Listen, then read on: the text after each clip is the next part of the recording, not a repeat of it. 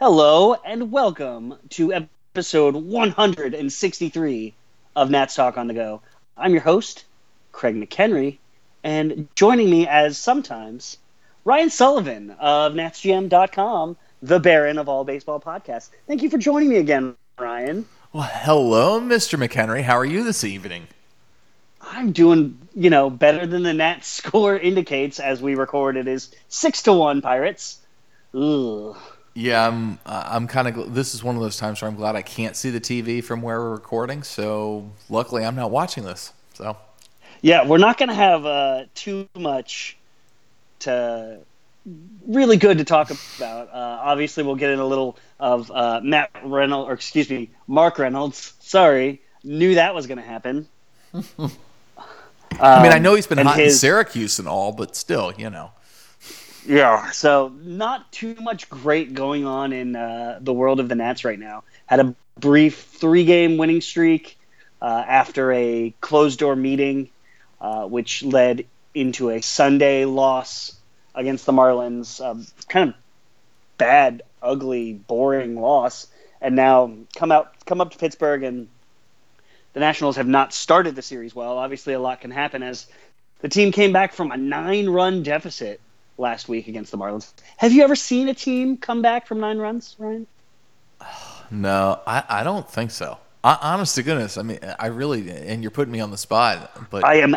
There's going to be a lot of putting you on the spot tonight. But I have you? Because I can't think of a time where I've in 9 runs. I think that they've had some decent comebacks in Nats history. I feel like, but nine is a lot. This was definitely the biggest Nats comeback. The only one I can remember being bigger was, I want to say it was late 90s, maybe mid 90s. It was Cleveland Indians came back on the Mariners, I want to say 10 or 11 runs down, and came back to win.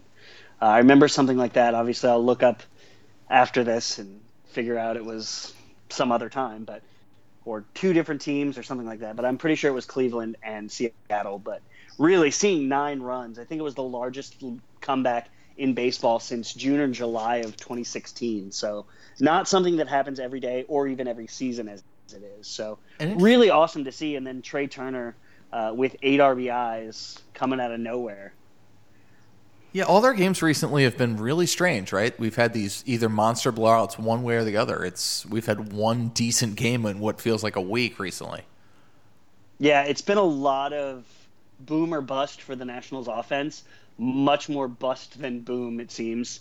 Going from Trey Turner's 8 RBI game to Mark Reynolds' incredible 5-for-5, 10 RBI performance, which I really didn't think I would see a performance on par with Anthony Rendon's 10 RBI performance last year. But out of nowhere comes Mark Reynolds on Saturday night when yours truly was in attendance. Just really, really cool to see, especially for a player like Mark Reynolds, who's been around the block. Another one of these players in the vein of JD Martinez in terms of did not get signed until late. I think the Nationals ended up having to sign him to a minor league contract. And then he's been fantastic, at least for the first couple weeks, and then a little bit of a slump, and then busted out of it in a big way. Yeah, what a great way to see this guy. He didn't get one major league offer this offseason after hitting 30-something home runs in Colorado last year, and pretty exceptional to see what he's done. Like you said, there was a slump there for about the last 3 or 4 weeks, but he came in, hit the pinch hit home run on, I guess, Friday night. Friday night, and then the very next pitch he saw, he had a 2-run homer. And then goes 5-for-5 and basically single-handedly wins the game. I think he was the NL Player of the Week. I think it was announced today. Yep. Just what a great job by Rizzo. Go ahead. Yeah, there have been Mike Rizzo. Just once again, we're going to sing the praises of just finding a diamond in the rough type player like that and getting him out of nowhere and just really getting whatever value you can. And I haven't seen the release yet, but I really, really, really hope it's got his 3-pitch, third of an inning, knuckleball ground out on the press release. I mean, he really did have that hitter way out front. I mean, that was kind of a nubber right to first base. I mean, I was pretty impressed. And then he didn't cover first, which was even better. Of course, yeah. Definitely got a kick out of that one. But yeah, it's been a lot of bust. The Nationals have had a really rough time the last several weeks, and things have been pretty bleak on Nats Twitter. It's been pretty dark. Not a lot of shiny, happy people. I must say, thank you, REM. I've been trying to avoid Nats Twitter a lot during games because it's either we get way too excited when we have 17 runs, or we want to, collectively. I don't know how dark we want to go, but it gets really dark. I mean, these people feel like they want to kill themselves when they don't score, and it's like, all right, guys, we need to relax just a little bit. It's baseball. We love it, but it gets a little scary for me. 5 games back with 80, 70 games to go. That's not horrible. No. I will say, though, that Atlanta's much better than I thought they were going to be, particularly their pitching. And yes. I didn't think Philly – this is about what I thought Philly would be. Maybe a little bit better, but I thought they'd be about a 500 team. I think it's more that we're just playing poor baseball. It's very, very bad baseball. And I know – And can we talk about that? Because it really is – that's more the thing that drives me crazy. It's not that our record – it's – we really haven't played a stretch of baseball where it was like, all right, we're playing good baseball, and maybe you lose 3-2, 4-3, or whatever. But it doesn't feel like we've really run off a stretch of playing good baseball, even 9 innings of good baseball this entire year. It's been there was a couple stretches there.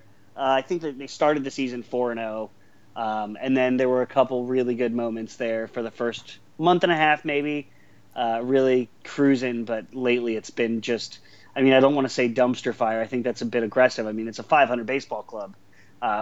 For anyone who's sat through the 100 and 101 lost seasons, I mean, this is far better than that. And I think there are definitely some people out there that have been a bit spoiled. But going kind of back to the ugly baseball that you're talking about, I'm seeing stupid outs at third base with no outs, Daniel Murphy. I'm seeing caught stealings when you get a bad jump, when you're not reading the pitcher correctly. I'm seeing lackadaisical fielding, a lot of just general poor decisions. I'm seeing a lot of really poor decisions on the base paths, but I'm not seeing a lot of we gambled and we won.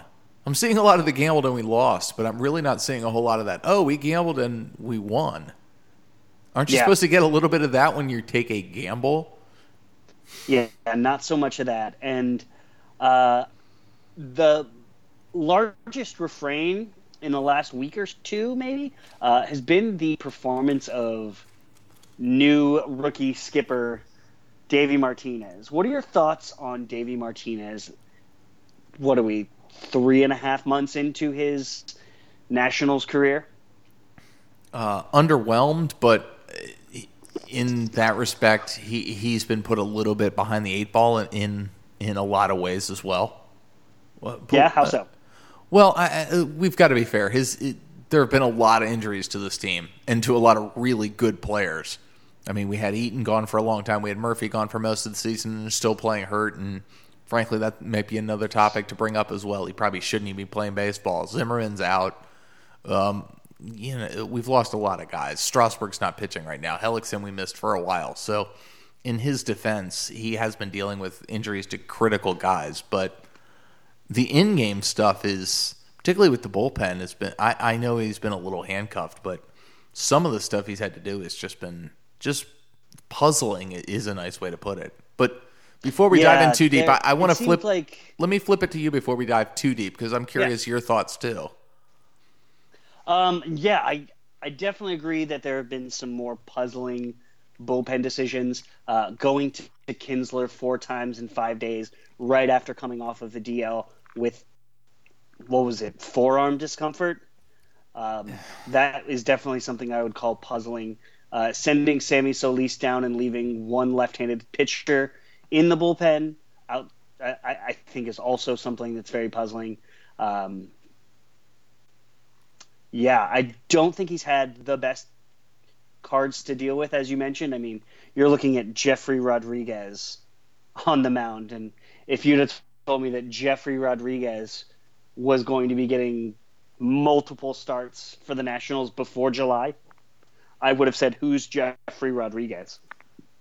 So, and in his defense, aside from tonight, he's actually thrown the ball pretty well. But no, yeah. I agree with your point. But we knew coming into the season, we said, hey, what happens if XYZ fifth starter doesn't work out? It was Fedde, and then it was Cole, who's now pitching great for the Yankees. Thanks a lot. And, perhaps Jeffrey Rodriguez.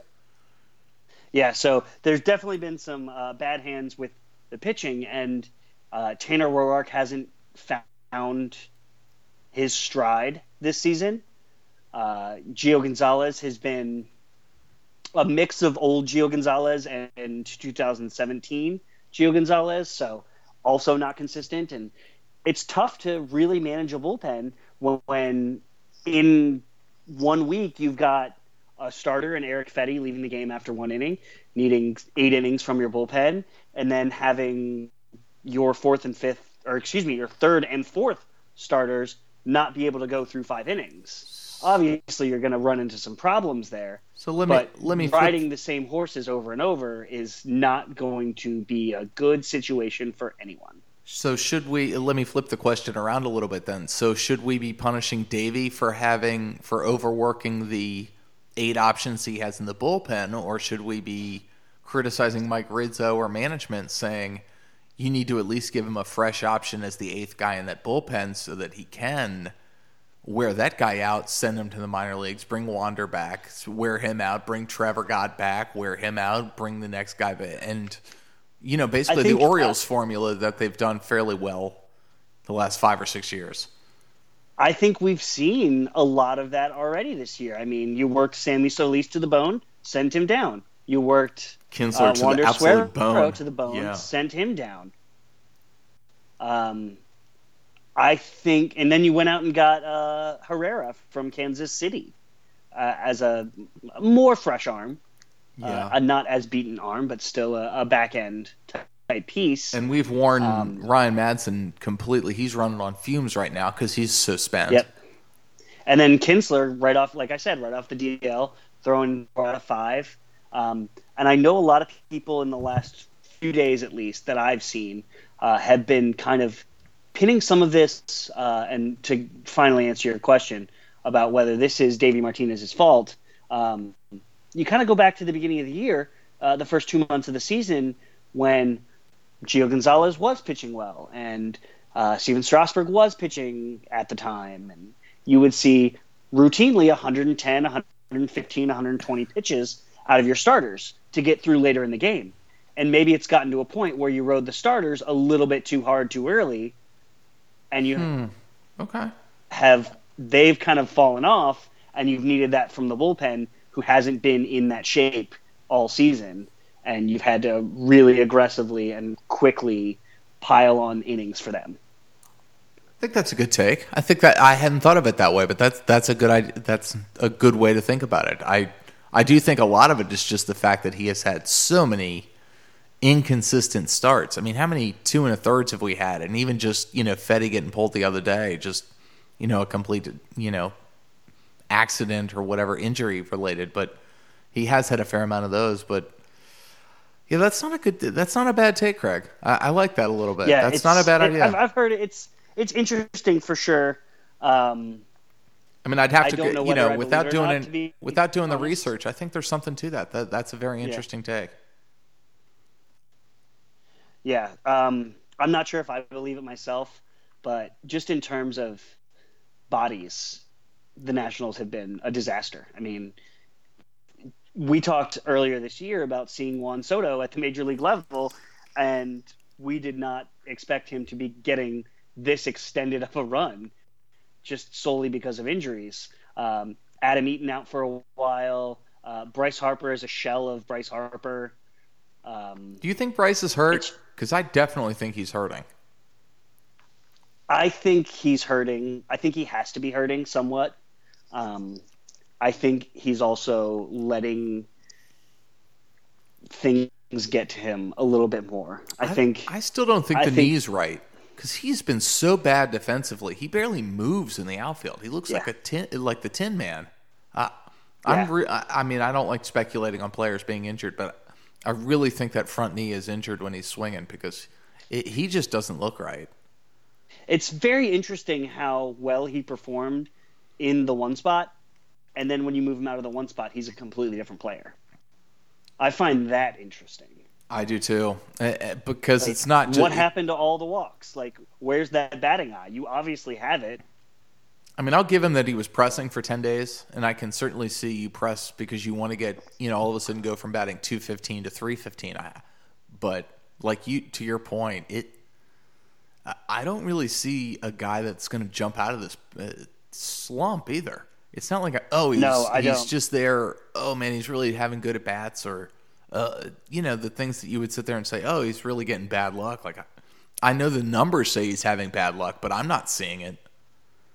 Yeah, I'm just seeing bad at bats and looking ugly and not being able to make contact. I also see him throwing away a lot of at bats too.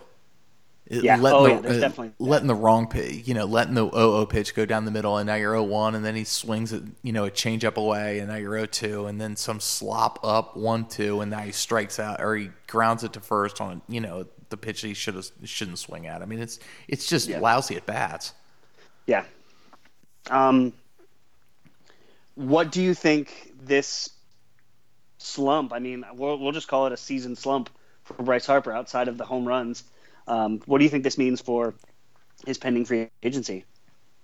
Well, I think he's going to stay here in DC, and I've kind of been strongly on that for a while. I think it certainly helps. I mean, yeah. I think he's going to look around in the market, but I also think now he's probably going to be looking at a shorter contract than probably what he wanted 12 months ago. I think he might be looking at something like a 5-year deal with a 2-year out, rather than looking at a 10-year deal with a out after 5 years and 3 years or something along those lines. But I mean, I think you could definitely see a different structure for sure. I mean, if the Nats offered him $150 for 5 years right now, who says no? I'm not sure which side says no. Particularly if you give him an out after the second or third year, I'm not sure who says no to that contract, and it should work. Yeah, I would think it would work. That gets him back on the free agency market at 32 or 31. He could still get a huge deal. He's made $150 million plus the $50 million he's probably made in his career already. Yep. It's just a thought, or he could go, crush it for 2 years and then structure. But I think there's going to be teams willing to pay up still. Do you really? I do. Especially AL teams. Which AL team are you thinking? Are you thinking Yankees or Red Sox? Because I don't see a natural fit with either. Red Sox. Moving Bradley out of there? Yeah. Putting Betts in center field, putting Harper in right? Core. They've got such a young core they can keep in the outfield. I mean, you'd have to get rid of It's not going to be New York. No, that's the thing is you start looking around. If it's not going to be New York, and I'm not sure it's going to be with JD Martinez sitting there also as your DH. But okay, Boston's not a bad idea. How big of a deal did he sign? I think it was 3 for $75. Yeah. I don't know. It's not a bad idea. I mean, like I say, but there are a lot of other options that aren't. I mean, he's probably not going to the Angels. Definitely not going to He's probably not going to Houston. So you start looking around at what AL teams have money that could get him. Yeah. I mean, it's going to take a lot of money is the problem, yeah. So there's only 5 legitimate options in the first place. Correct. So I don't know. I think there's going to be some team that's going to pay a Brinks truck or two that would happily outpay the $150 for 5. Now you're gonna take Machado, and you're assuming you're going to put him in a Yankee uniform, so that's going to be their big expenditure. Yep. So, and they've got Stanton locked up forever. They've got Judge locked up forever. I mean, the point I'm making is you really do start playing that game of musical chairs, and there's not going to be a lot of chairs left. Yep. Which could be a good thing for the Nationals, like I say. They may be sitting there being able to give him a nice deal where he's already around and Make Boris if look Hayward good and keeps up everybody the works season out. he's having, he's going to opt out. That would be a hell of a gamble. I'm not sure Yep. you're wrong, but Oh, that it would be a would hell be. of a gamble. It would be. You might be right. Like I say, you might be right, but that would be. Yeah. So anyway, I'm not sure what it means. I'm just having the conversation because it's interesting. I don't know what's going to happen, but I could definitely see something shorter term. It's crazy to say after being. Is he tied for first in the NL in homers now? It's certain he's up there. I think he has 23, and I think Jesus Aguilar hit his 23rd last night. I don't know if anyone else is ahead of them, though. So it's crazy to say that he needs to build value up when he is in at the least the top 3 in the National League in home runs, but he needs to rebuild some value up. Well, he's going right in an Adam Dunn season right now. And we saw how the type of the type of paydays Adam Dunn got, unfortunately or fortunately. So, yeah, I would take it. So would I. God, man, I would love to have a lot of money. Davey Martinez, meh. Kind of can see some questionable decisions, but he also isn't dealing from the strongest deck right now. That's why I'm still pausing about giving my opinion on Davey overall, because I feel like he's really not playing with much of a deck. So be doing, I've seen him pinch hit a couple times for the catcher, which is great considering he's got Severino and Keyboom back there. I guess now Wieters is back, but although that's not a dramatic step up, but nevertheless, I at least thought that was something that, a Dusty Baker type, an old schooler guy wouldn't do. So I liked that at times, but it's really difficult for me to find something positive about managerial in-game stuff that I've seen from Davey. So yeah, that kind of leads directly into the next topic, I guess. Trade deadline. It's coming up here in a couple short weeks, 2.5, maybe 3 weeks, something like that. The Nationals have already been somewhat active, getting a really solid back-end reliever from the Kansas City Royals and Herrera. What else do the Nationals need to do?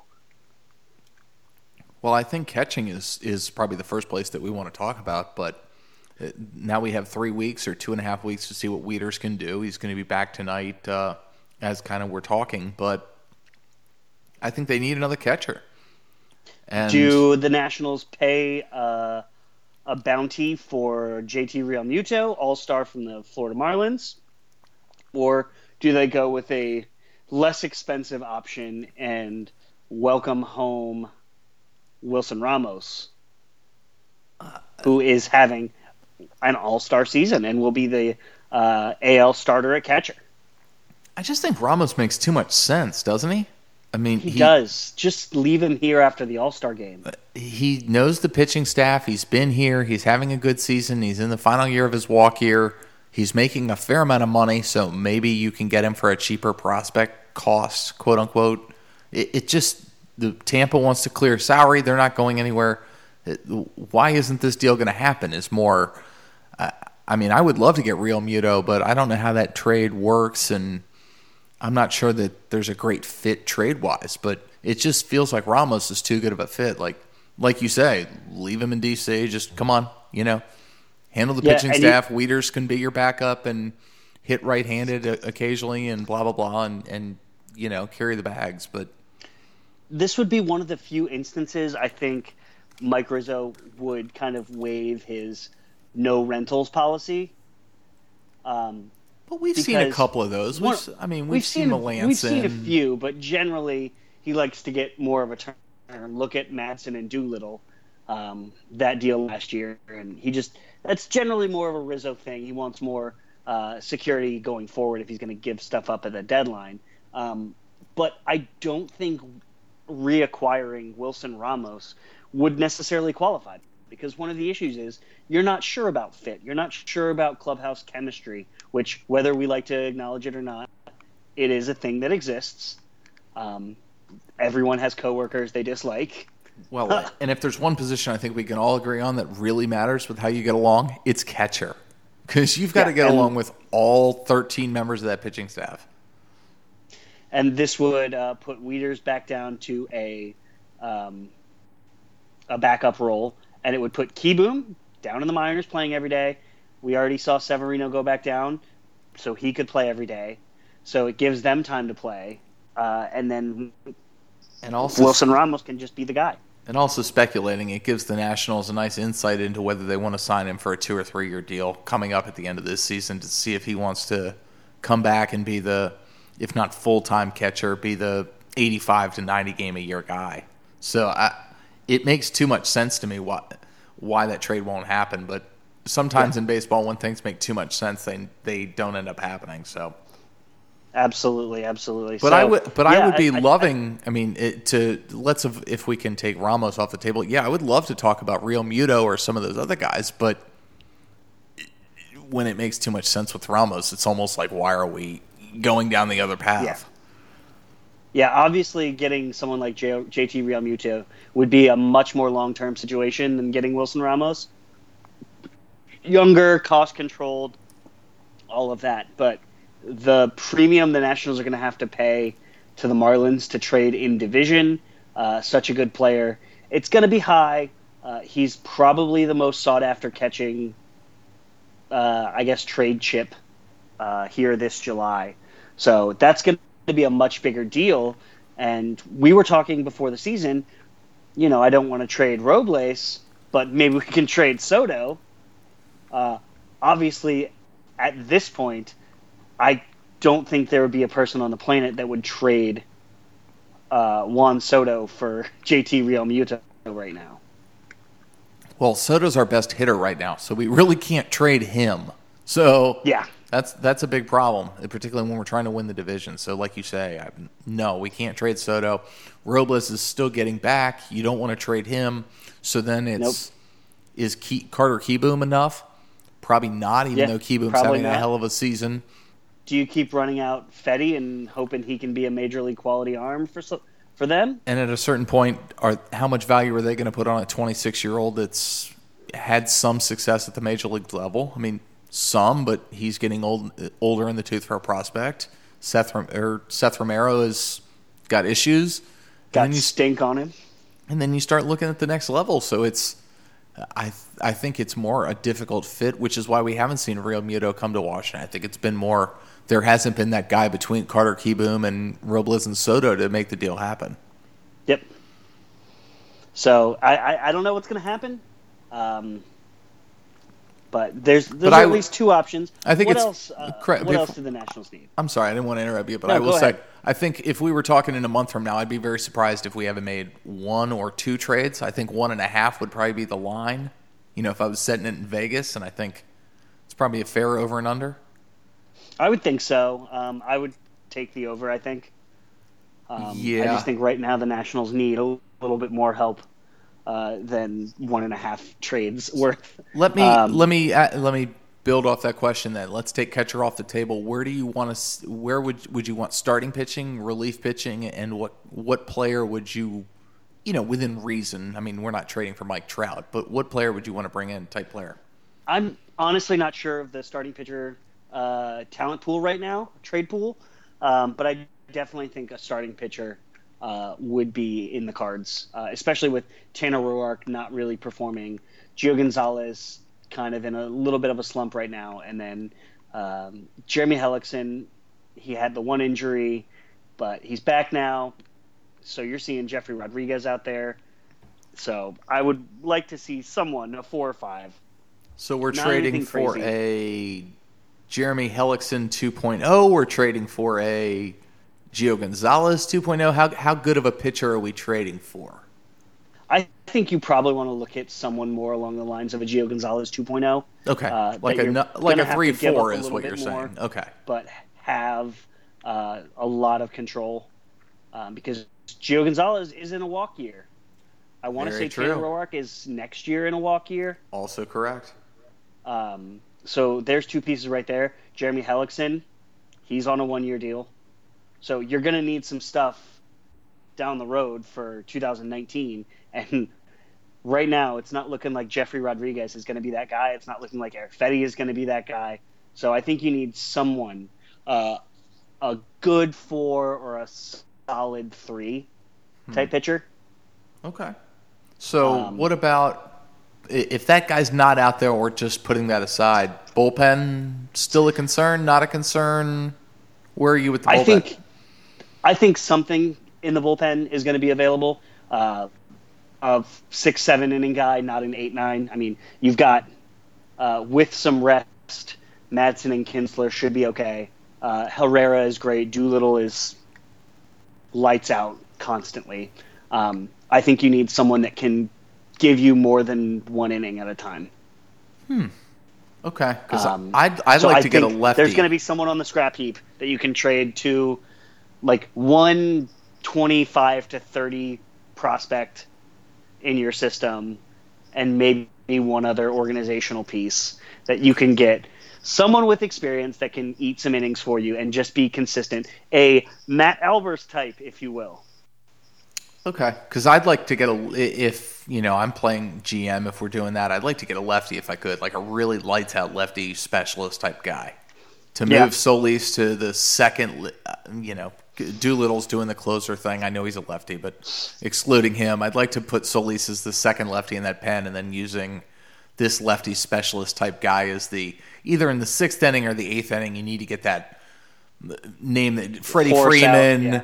Whoever, Odubel Herrera, or whoever you need to get that lefty that really you got to get that out. That's the guy that I don't think they have in the bullpen. Yeah, I don't think they have that. I think they do have that. I just think he's the closer. Yeah, well said. Yeah, but yeah, a lefty, a really solid loogie would be great. But I think right now one of the issues is they don't have a pitcher who kind of has that defined long man role that can bridge a gap from the 5th to the 7th inning for you. Right now, you're piecing it together with 3, maybe 2, maybe 3 pitchers, and you're getting 3 pitchers in there in a game when if you had one guy who could kind of not be a fireman necessarily, I don't think that person's going to be out there, but someone who can come in, maybe give up 1 run in 2 1/3, something like that, but generally shut them down every 3-4 days so that you don't have to pitch those 3 pitchers every other day. I agree with you, Craig. The only thing I would say to that is I think the guys that you're talking about are now working as starters, Fedde and Jeffrey Rodriguez. I think those would be the guys that would fit that role if we weren't dealing with... Which is why I think you need to find it outside the organization right now. Right. So it's one way or the other. Do you get the fireman and then keep those guys there, or do you get the starter and then bump those guys back? But yeah, we're saying the same thing. Yeah, but I definitely think there's definitely more than 1.5 trades in there. I think you need some type of pitcher that's going to be here through next year that you can count on. I hope you're right. Outside of Max and Strauss. And you don't need someone great. You need a 3, you need a 4. That's it. One of those 2. Like someone solid who you can count on to go out and give you 6 innings of 3-run, 4-run ball and keep you in the game. Like you need that. You don't need... I mean, because honest to goodness, Roark is pitching his way towards a non-tender type pitcher. I mean, that's really where he's heading right now. If we're really going to start looking ahead towards next season, I mean, he's going to be a hell of a tender at $10, $11 million, $12 million the way he's pitching. And he doesn't have anything left to shave that I know of. So, I hope not. This is a family-friendly podcast, so I'll leave it there. Ish. Anyways. So yeah, it's a All-Star. The trade deadline. Rizzo likes to work early. The All-Star game is in DC, so you would think that there's going to be some GMs hanging out, hopefully making some deals. I don't think Rizzo's going to stand pat. And I feel like, and this is completely just off the top of my head, but I feel like at least once or twice he's made a deal over the All-Star break before you get back on that Friday. I feel like for sure the Austin Currens deal happened like that, and I feel like at least one other deal has happened in the last couple of years. God, the Austin Kearns Felipe Lopez deal. Ryan Wagner too. Don't forget me. Ryan Wagner, Gary Majeski, Bill Bray. Don't bring that. I know what's up. Oh God, what an amazingly big trade to end up completely worthless at the end of the day. Completely mediocre. God, I was so upset about Bill Bray. And just if you look at that deal, the amount of just that all 8 guys were, it's pretty amazing. Daryl Thompson is now pitching for the Southern Maryland Blue Crabs, or at least he was. I mean, it's a really fun deal to look at when you realize Royce Clayton was in that. He did nothing for them. Yep. I mean, just a very fun to look at. 8 guys to go in a trade and nobody worked out. Well, it's funny thinking about stuff like that and just fun trades. I think my favorite has been the Nationals got Tanner Roark for 17 games of Christian Guzman. Yeah, before he completely hurt himself and they decided they were going to play a shortstop in left field. That was a good move. 17 games of Christian Guzman. And don't forget, they got the Double-A performance of him, Ryan Tedesco as well. That's right. Twitter superstar Ryan Tedesco goes down in the Nats reliever Twitter Hall of Fame with, what the hell's his name? Colin Ballister. Oh, I remember Bally 50, I think he was on Twitter. Yeah. Bally Star, yep. Oh, Bally Star, that's what it was. Yeah. Had some fun relievers, man. He had a Bally Star mustache going on for a while, too. It was very concerning. Yes. Very strong. And then I think he went to Detroit and then out of baseball. Speaking of which, where's Drew Storen? Oh, that's a good question because I knew that answer at one point. Why that I'm blanking on this. Oh, before we move on from trade deadline, question for you. How do you feel about Matt Harvey? I thought that rumor was one of the funniest things that I had heard about in a long time. Yeah? That we're getting Harvey to DC? We're getting a Scott Boras sycophant in John Heyman giving us a rumor that 2 Scott Boras clients are coming to Washington, D.C. with 13 Boras clients on the roster. Yeah, I thought that was a very interesting. How about that word? We'll leave it there. Interesting is good. He turned it around. I will give him credit. I did think that he needed to get out of New York, and I thought if he did get out of there, I thought Cincinnati was about the worst place he could go. But I will say that he needed to go to a small market where nobody would care. He's going to be a fun gamble for whoever signs him this offseason, and I'm really curious what that contract looks like, and I'm really curious where he goes. Incentive-laden deal. Right, but he's going to have enough suitors who are going to look at this and his past performance and be like, hey, I'm going to gamble on this too. And we know the Mets were a dumpster fire, so... I mean, when you've seen guys, I know it was the Mets, so take that with a grain of salt, but when they've signed guys like Bartolo Colon for $10 million for a year, what is Harvey? Does he get 2 years? Does he? I'm spitballing. I think it's going to be more than 2 and 30. I do too. And now that you say, is it more than the Rich Hill contract? Are we getting into the Fangraphs conversation now? But that's kind of where we're at. $345? And it was great because every start he was like, all right, now I'm up to 3 for 48. All right, I'm up like $1 million. It was great. But no, definitely an interesting report. Don't see him coming to DC. I don't see that at all. And in fact, if you had asked me 2 months ago, I would have said somebody just puts him in relief and lets him start airing it out as a 7th inning guy. But totally. Maybe it's going to work out for him. I hope it does. I actually think he's a decent guy. Yeah. I don't know why. I think he's been put in a horrible circumstance. But I've always thought he was like a Scientologist or something like that. Like he just screams like Tom Cruise level crazy. That's a pretty high level. I mean, that is like starting off at the Hall of Fame first ballot. Yeah. Yeah. Okay. One quick thing when we get to the All-Star game, which I'm sure everyone's dying to hear about. Thoughts on Jason Worth retiring and the discussion of A, having a Jason Worth night in September, and B, putting his number in the Ring of Honor. First of all, I am, for full disclosure, I am not the world's biggest Jason Worth fan. So just putting that out there, but still, yes to a Jason Worth night, and yes to him being in the Ring of Honor. Wow. I thought I was going to get a little more heat from you on that one. No, but I'm also one of those guys. You put anybody in the Ring of Honor who's worth. I mean, that to me is such a nonsense. Like you put somebody in a team's Ring of Honor. Like, okay, if people liked you, put them in the Ring of Honor. Who cares? And I will say there's a large segment of this fan base that loves Jason Worth. Oh yeah. So whether or not I agree with that doesn't need to be the point. I think that there can be a night for that part of the fan base that really wants to celebrate him. I'm more of the give him a polite clap and a thank you.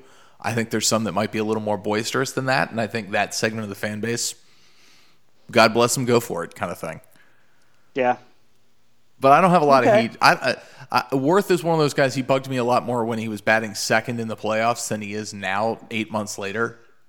It's one of those, and I'm going to like him more in 5 years than I do today. I'm going to like him more in 10 years than I do then. He's going to be one of those guys for me.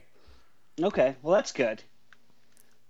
What about you? Yeah. Let me turn it around because you were looking for more heat. What about you? What are your thoughts? I was looking for more heat. I didn't expect you to go soft on me, Ryan Sullivan. Yeah, I think it's kind of strange that this Jason Worth night or whatever is happening this season. He did not play for the.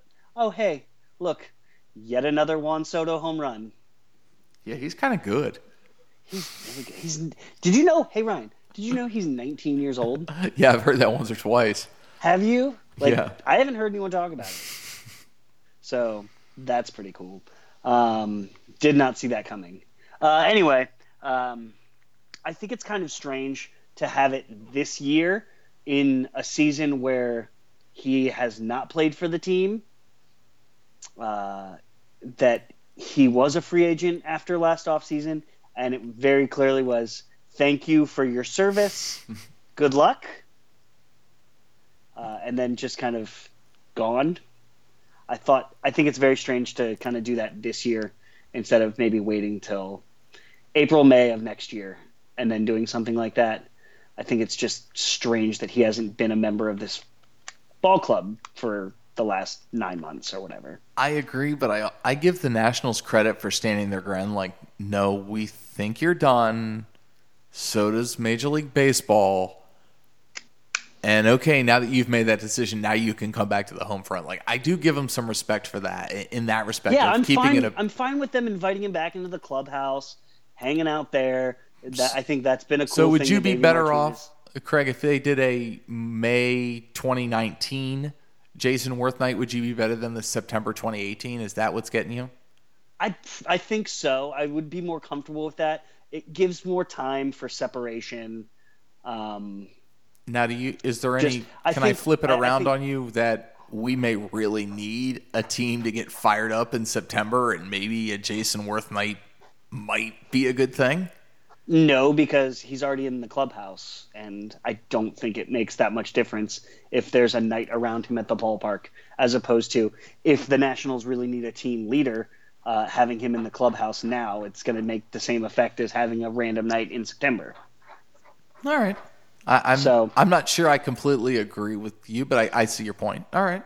Yeah, I just don't see it as much. I think this team I feel like this team has been sleepwalking for most of the season. So if you can trot Worth out to get a pop and throw the first pitch, then maybe that'll light the fire on this team for 9 innings. But I don't know. I'm willing to do anything at this point because it feels like this team has no energy at all.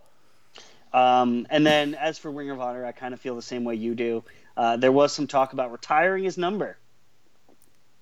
Don't think that's warranted, but I don't know. I'm into with baseball.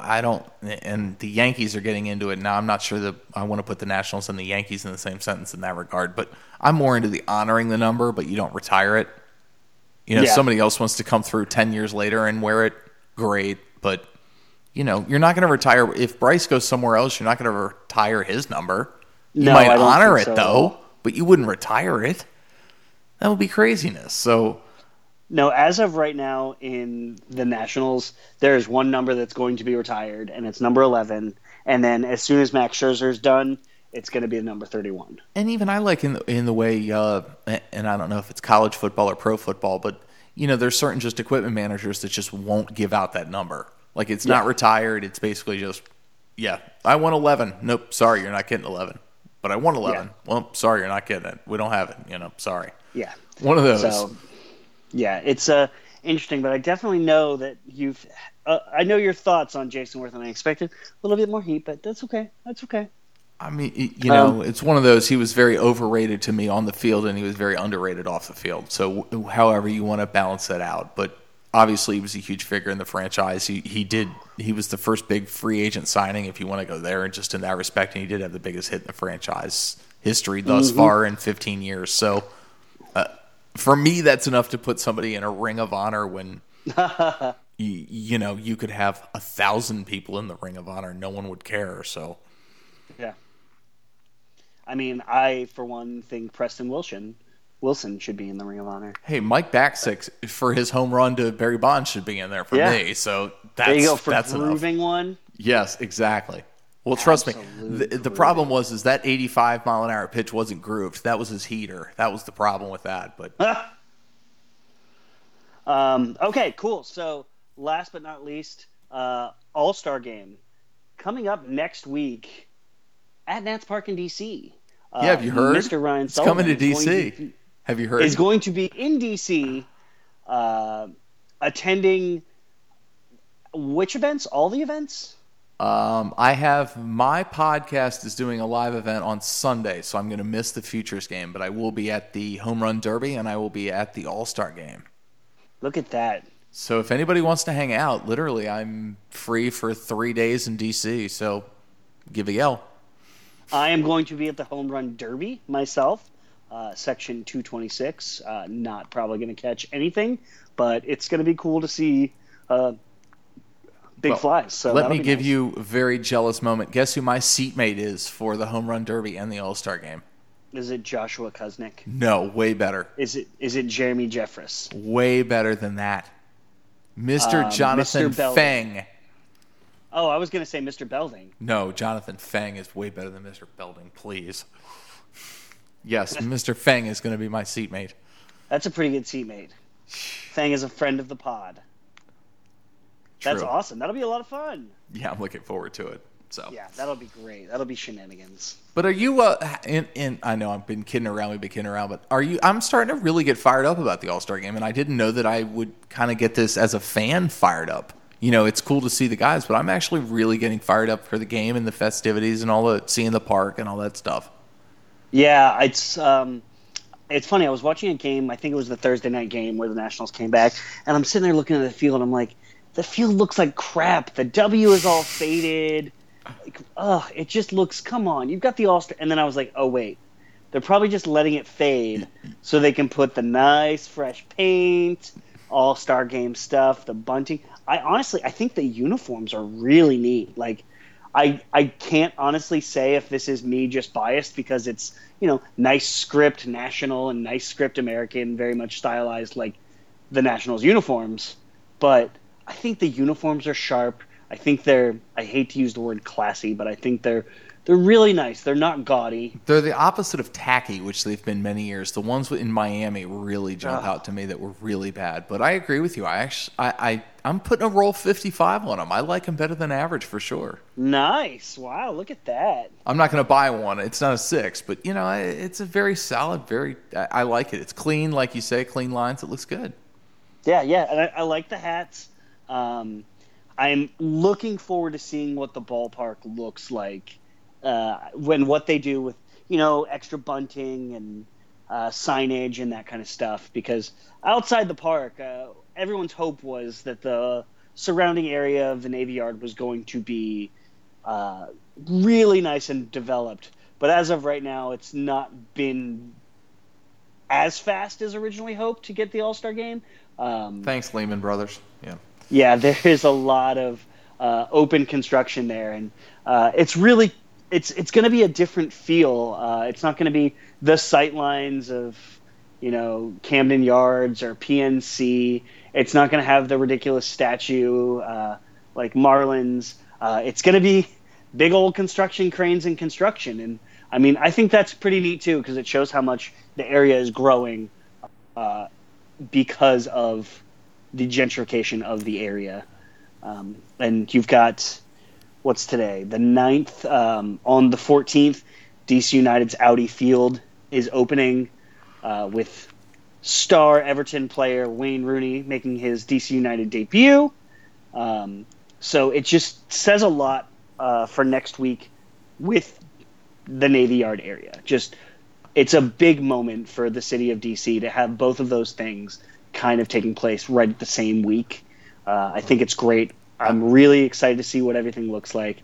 Yeah. My entire life, I wanted to go to a home run derby, and I think I finally just got a ticket yesterday? No, Saturday.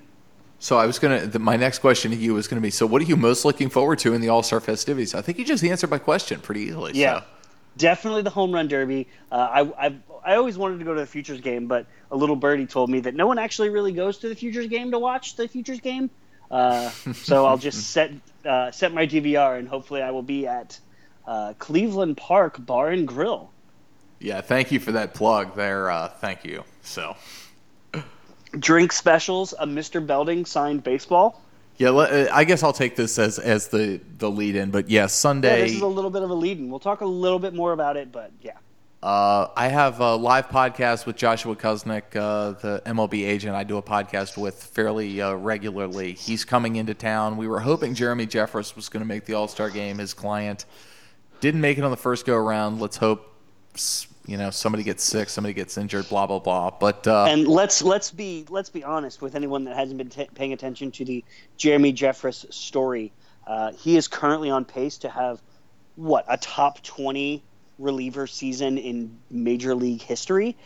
He just recently went over a 1.00 ERA for the first time this season. It's extraordinary. He's got by far the highest leverage or relief leverage indexed of any pitcher in baseball. He comes in. They use him in every situation. He's been extraordinary. I mean, I don't really have any other better way to put it. Please go look up his numbers if you don't believe me. It's what he's doing is exceptional. And I know Josh Hader's probably getting a little bit more recognition in Milwaukee's bullpen, and nothing to take away from him, but they've got a righty doing some great things in that bullpen too. Yeah, Josh Hader, who took time to, when being interviewed about his first career All-Star appearance, made sure to make mention that Jeremy Jeffress should be there with him. Also a 19th round pick of the Orioles out of Millersville High School. Very nice, wow. Josh Hader. That means nothing to me. But. Yep. So, nice job with that Bud Norris deal, though. That was good including him, though. Good job, Orioles. Oh, yeah, absolutely. All-Star game. Really looking forward to the home run derby. My entire childhood, all I wanted nothing more in life than to be one of the kids running around in the outfield for the home run derby. Okay, I could have seen that. Now you might look a little weird with the beard next to the adolescence, but Wow. Okay, Bryce that joke Harper wasn't that good. So what happened? Over the Pirates' hedge in center field. Wow. The center fielder did not even move. Are we making a comeback and I'm missing it? 6-3 in the 6th. So don't call it away. A comeback. Oh, and that was Harper's 22nd home run of the year. I always got mad at the little kids in the outfield because I was like, they can't catch a fucking fly ball. I can catch a fly ball. Let me get out there and chase these. I will say this kids always had the best looking uniforms, and they always looked like they were the worst, like the worst players on their team somehow. Yep. I was like, wait a minute. Yep. Don't you get the all-stars on the team, like the guys that can catch? But I don't know. Yeah, and I think now with the new format that they started 2 years ago maybe with the home run derby where it's timed, I'm just really excited to see it in person. Home runs are fun, and I just want to see, with it being Nats Park, it's going to mean so much more to me as a fan seeing it than if I were to go to, Minnesota or Detroit or Texas, because I know the quirks. I know that when someone hits the third deck in right field, that's a big fucking deal. I know if someone can get it up to where the mass intent is on the concourse. That's a big deal. I know what's a big fly in our park. Well, and I'm really excited because I think we overlook the fact that how good these guys are sometimes. I think we take it for granted all the time, and I know I do, but I sit there and watch a lot of low A baseball, and then I get reminded quickly how good the major leaguers are. But just watching Aaron Judge hit these monster home runs, or Bryce Harper, or whoever of the 10 guys they put in there, I mean, that's going to be really, really cool. Just if we can go back to 12-year-old Ryan or 12-year-old Craig, yeah. That's going to be really cool if we can just kind of let ourselves go into that.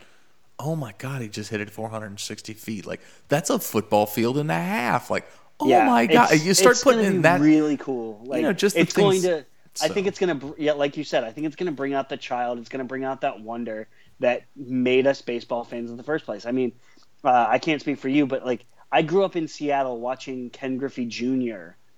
like hit home runs, and just the feeling of seeing someone just hit the ball a metric butt ton is just going to be so fun. And it's going to be an enjoyable night at the ballpark where I don't have to worry about my team winning or losing, and I can just sit there, enjoy the night, and watch the best hitters on the planet hit the ball to the moon.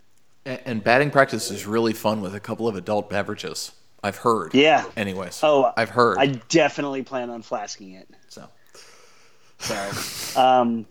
Nationals, whatever. They have 3 All-Stars. They're not going to have a 4th because there's no way Trey Turner's going to win the final vote because Nationals fans generally don't do well in final votes. Well, in fairness, our fan base is just not as developed. I think that's I don't want to say it the wrong way, but we've only been around for a shorter amount of time than every other team. So, yep. And you're talking about the D.C., Maryland, and Virginia area, which is certainly the D.C. area is smaller anyways than most of the other cities. So it's smaller and it's transient. Yeah. So I'm not to say, I mean, I wrote an article on Mastodon on Friday that, hey, Trey is one of the best 10 players in the National League, and he's not going to make the All-Star game, and that really sucks. But yeah, it's okay. Let's really cheer for him next, Friday or whenever when they come back home, and we can really cheer for him. So yeah, so it's going to be a blast. I'm really looking forward to seeing the festivities.